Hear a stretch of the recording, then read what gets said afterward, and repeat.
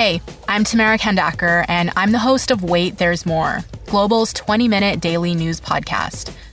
This week, we're dedicating all our episodes to the coronavirus pandemic. We're talking about it from a variety of different angles, from basic health questions to the impact this is going to have on the economy. We release a new episode every afternoon, and you can listen wherever you get your favorite podcasts.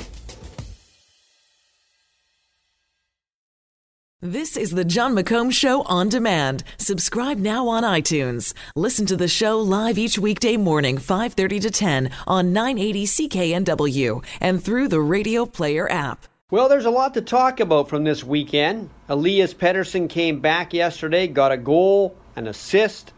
The Canucks get a 3-2 win over Detroit.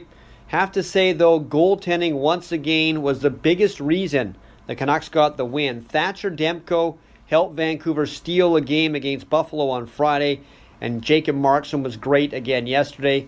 The Canucks right now have the final playoff spot in the West. If they keep getting this kind of goaltending in the last 2 months and a bit, they could surprise even themselves and still be in the playoff hunt at season's end, or maybe even in a playoff spot. Abbotsford's Adam Hadwin, he had it and then just barely lost the PGA's Desert Classic. A 3-shot lead after the 11th hole yesterday, but then he went one over the rest of the way, lost by a shot, tied for second. It was a good week for the BC boys in the desert. Merritt's Roger Sloan finished 12th. Surrey's Adam Svensson was 18th. And Nick Taylor, also of Abbotsford, like Hadwin, cashed a check in 40th. And yes, the New Orleans Saints had a right to complain about an obvious pass interference not called late in regulation against the Rams, a game that the Saints lost in overtime. If that call is made, New Orleans likely wins. But the play calling by the Saints was also a screw-up.